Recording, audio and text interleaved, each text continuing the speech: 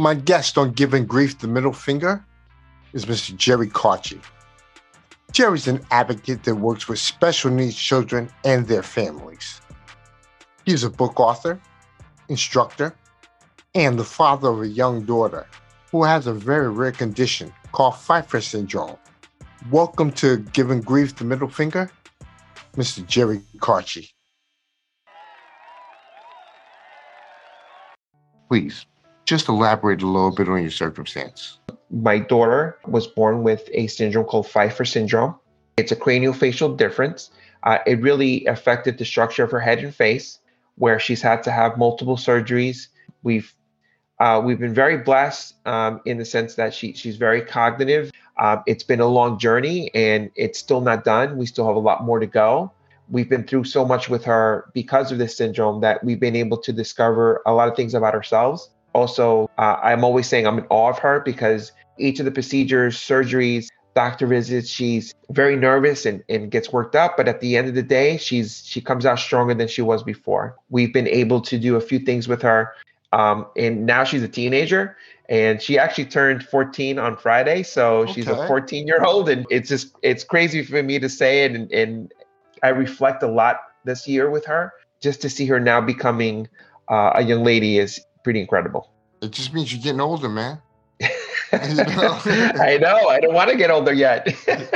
It is an incredible thing, seriously, because you and Virginia and Sydney have gone through this 14-year journey. It's made you make some changes in your life. Yeah. Seeing what she's been going through and, she's hearing impaired. So she's had to go through that journey. For the first few years, we didn't even know she was hard of hearing until she was 5 years old. Discovering that was a whole different ballgame, understanding what we needed to do to help her. Her special need was that one thing, learning more about getting her prepared and how to face the world with this other obstacle was leading me towards the career that I'm in now, which is helping special needs. Seeing what I had to go through with Sydney, seeing what she's been through, it's built up a lot of empathy in me. It's also built up a lot of advocacy for her and for them. As I been learning and working with them, there's challenges they face. Those challenges have let them become even stronger people, caring people. They've learned to be empathetic with all her surgeries, the hearing impairment, her education. All those things have kind of build my way into this direction that I'm in now. Before I even started doing all this, I was a salesperson and I love sales. I love talking. I love being with people. Not to say that that's not the right profession for anyone. I started to kind of feel like I was leaning away from that, going towards this side of professional on this end of it. My feelings had changed. My empathy had changed, doing something that felt right for me. And so that's kind of where it's led me to that. Ultimately, with her, like I said, I'm always in awe of her because when she was going through this journey with surgeries and dealing with that end of it, we decided to go through this mantra with her and teach her this mantra. I wanted her to see the person inside of her because I could see it. As soon as she started to learn to talk, we started doing the mantra, which was, I'm beautiful, I'm smart, I'm funny, I'm caring, I'm brave, I'm strong, and I believe in me. Big surgery she had when she was 5 years old, she had to wear this external device that literally was off her face. Like you couldn't miss it. And we had to, move her mid-face forward. That, seeing her go through that and wear it like a trophy and wear it like a prize and not be ashamed of it, not be depressed by it. She worked through that. And I believe it was through the mantra. It really helped her and still helps her today. How did you guys find out what was occurring, or was it a total surprise to you when she was born? Yeah, so we were not expecting that at all. We were in the midst of preparing for our child to come, not expecting anything at all. The day she was born, the doctor did ask us if we had done testing regarding Down syndrome or anything like that. And we said everything seemed to come back fine. There was no issue. And he immediately knew, like, oh, there's something different going on here. There's something different about her. We don't know what it is, but everything else is fine. She's breathing, she's moving, and all the other. So it came to a complete surprise for both of us. We both were not expecting that. It definitely put us into a tailspin because having Pfeiffer syndrome is rare. It's 1 out of 100,000 kids are born with it. So there's not much information at that time about it.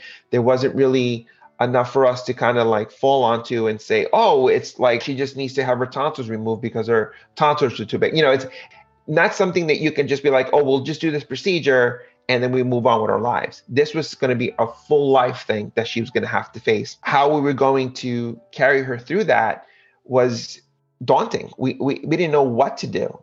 Not to say we didn't have support from our family. We absolutely did. They were there for us.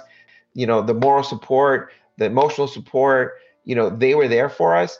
But there's things that are, you just can't pass on. Like those feelings of like, I have my child having to go through surgery again to do, they're going to do this. It's major work. They have to reconstruct their skull. Like those feelings, and I'm sure my family felt the same way, but it's a different understanding of what that is, and that's hard to pass on. I mean, I understand. How many surgeries did she have? We're probably at 15, 16. I don't want to say I've lost count but it feels that way because we've been through it. Right. Since she's been 6 months old, she's had her first surgery, and things that have just gone on through her life that, even last year we were surprised with another surgery because she had what's called a Chiari malformation, because her head is so tight, her brain doesn't have place to grow. They needed to do some surgery on that to help relieve the pressure. As they say, the older they get, the more they know, the harder it is. She struggled with that.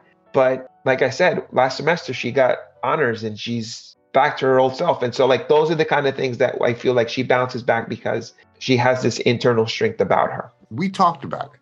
The world outside can be pretty unforgiving. Say you're out in public.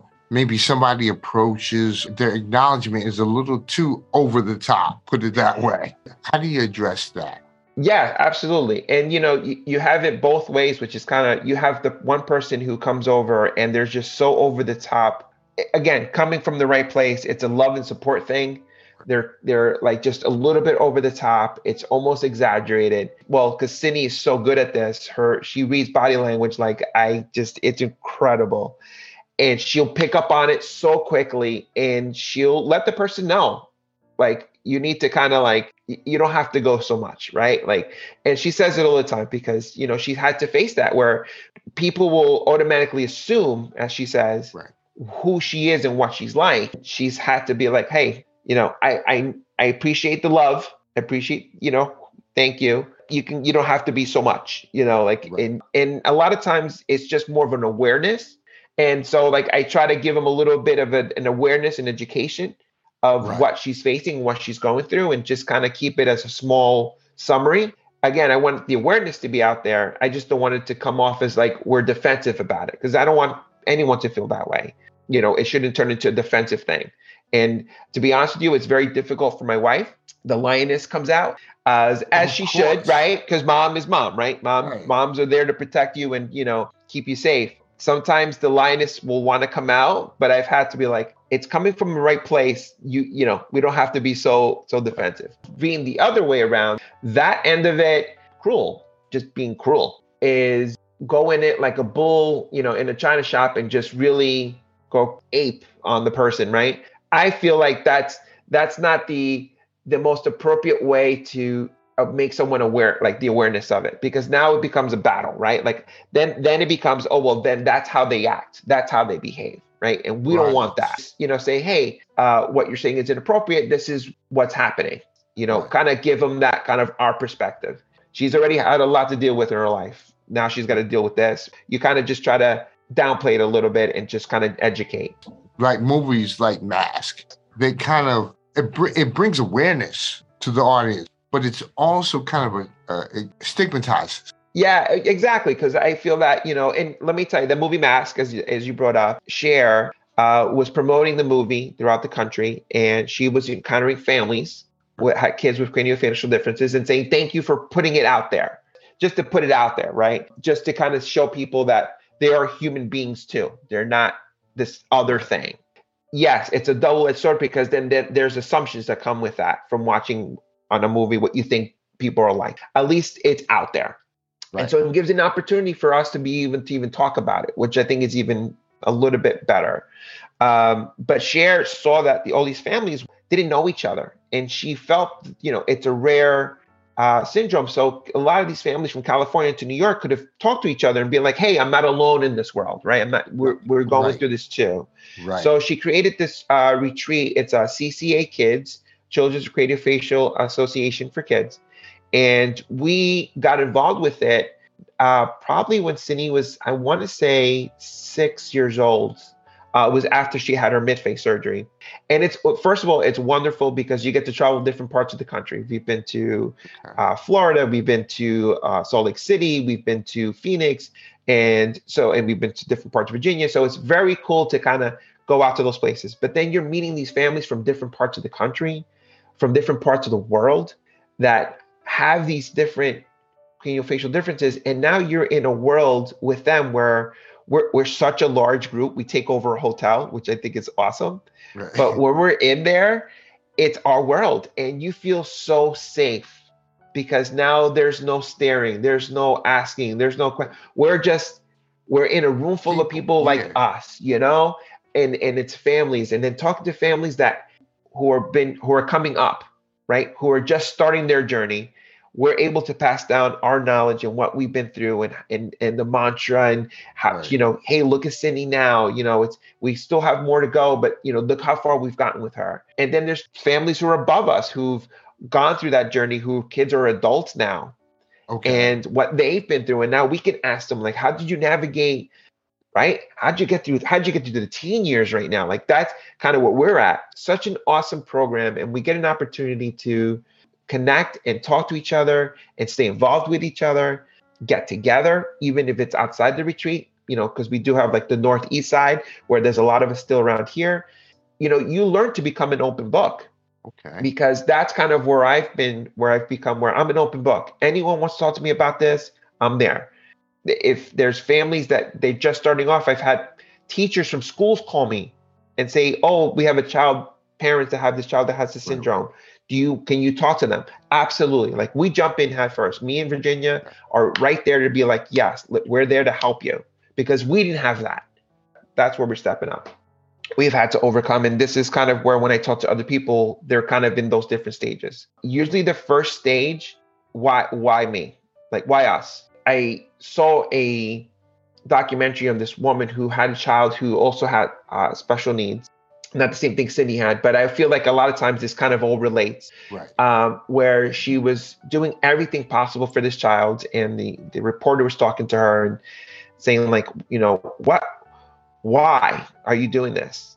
It may be easier for you to like bring them to a hospital for kids that deal with this and just like kind of not leave them there, but just be like, let them deal with that stuff, right? The child chose me to be that person.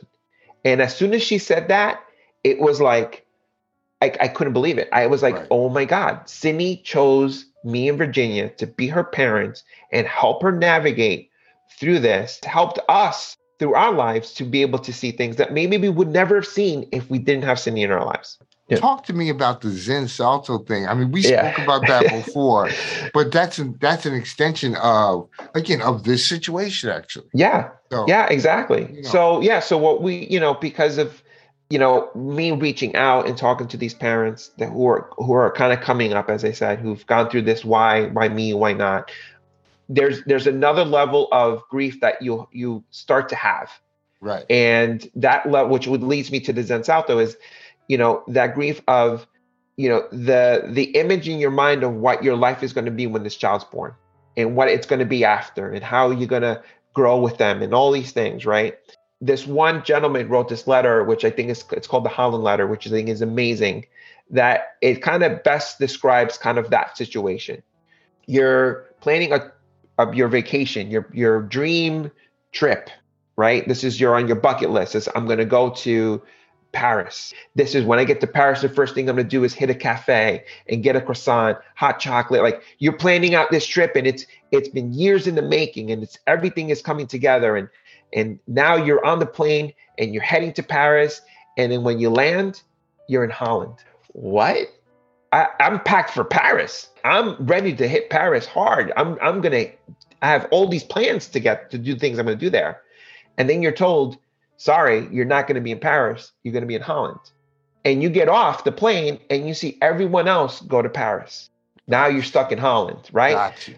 But then you're like, okay, well, I'm here. I got to do something. So this is where the Zen Salto, like for me, is what do I do with this? Do I sit here, cry and complain all day and not appreciate Holland, where there's windmills, chocolate, right? Beautiful scenery, beautiful people, food. What should I do? Should I just sit here and cry and complain, or should I do something about it? We're in Holland, but I've learned to enjoy Holland. So that's really what it comes down to. So when I started doing the mantra with Sydney, I love to dance. And as you mentioned before, it's something I always love to do. And I started doing Zumba classes, and I enjoyed Zumba for fitness so much to the point where I became an instructor. Beginning of class, and it was mostly for me, to be honest with you, I would say the mantra because I had to settle myself down and be like, you can do this. You're teaching people, right? And I would say it with everyone in class. And then like people liked it and people started calling it something else. They're like, this is like a Zen class. They're like, it's awesome. You come in here and you make us feel well, like you feel good right from the start. Actually, I had one member tell one of my directors that those are words that she never said to herself her whole life. And it was the first time taking a Zumba class. She was totally nervous. She goes, but after saying that, she was like, okay, I can do this. She loves the class. That's where I said, like, I got to combine the mantra with dancing because it's what I love to do. It's my passion. If I can combine those two things somehow, it took me a couple of years to really work it out in my head how I wanted to do it. And then it came together. Each week we go through each of the words. So like for beautiful, we'll spend a half hour talking about it and how that could be effective in your life and how to use that beautiful.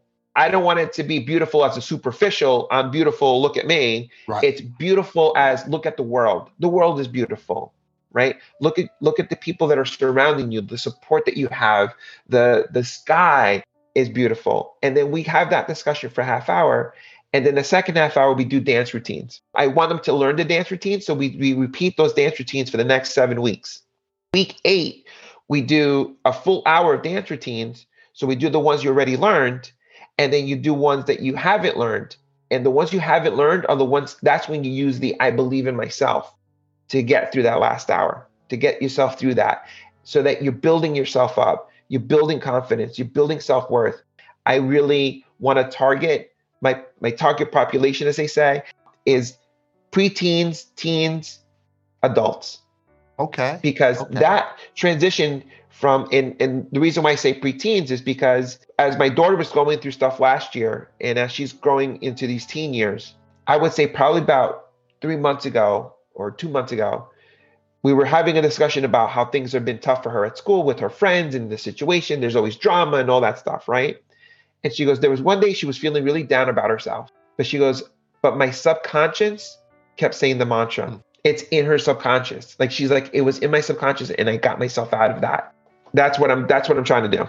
A lot of people in some form of grief, they don't see a self-worth. I was just doing a lecture and they were talking about the rate of suicide, for instance. Another reason why I try to get this out there and talk to people, as many people as I can, about it, because we all worth something. We all bring something to the table.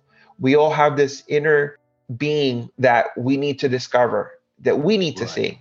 Sometimes it takes someone to pull it out of you. And I think we've all had someone in our lives kind of help us see that within ourselves that, hey, look, we're worth more than what you think you are. You need that champion for you.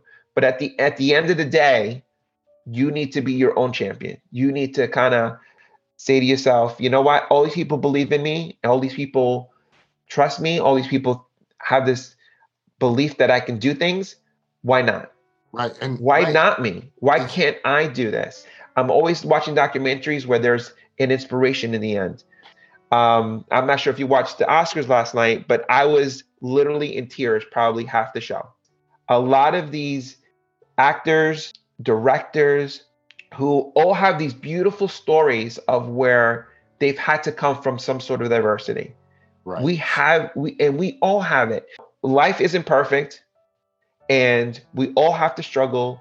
Life hits hard. Life will knock you down. It's when we can decide, like I said before, do I sit here and cry in a puddle, or do I look for the beauty in it, or look for what can make me move forward from this?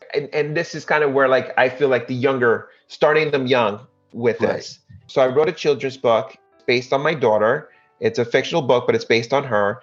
It's called Princess Sydney Strong, What Makes Me Different, and it's available on Amazon.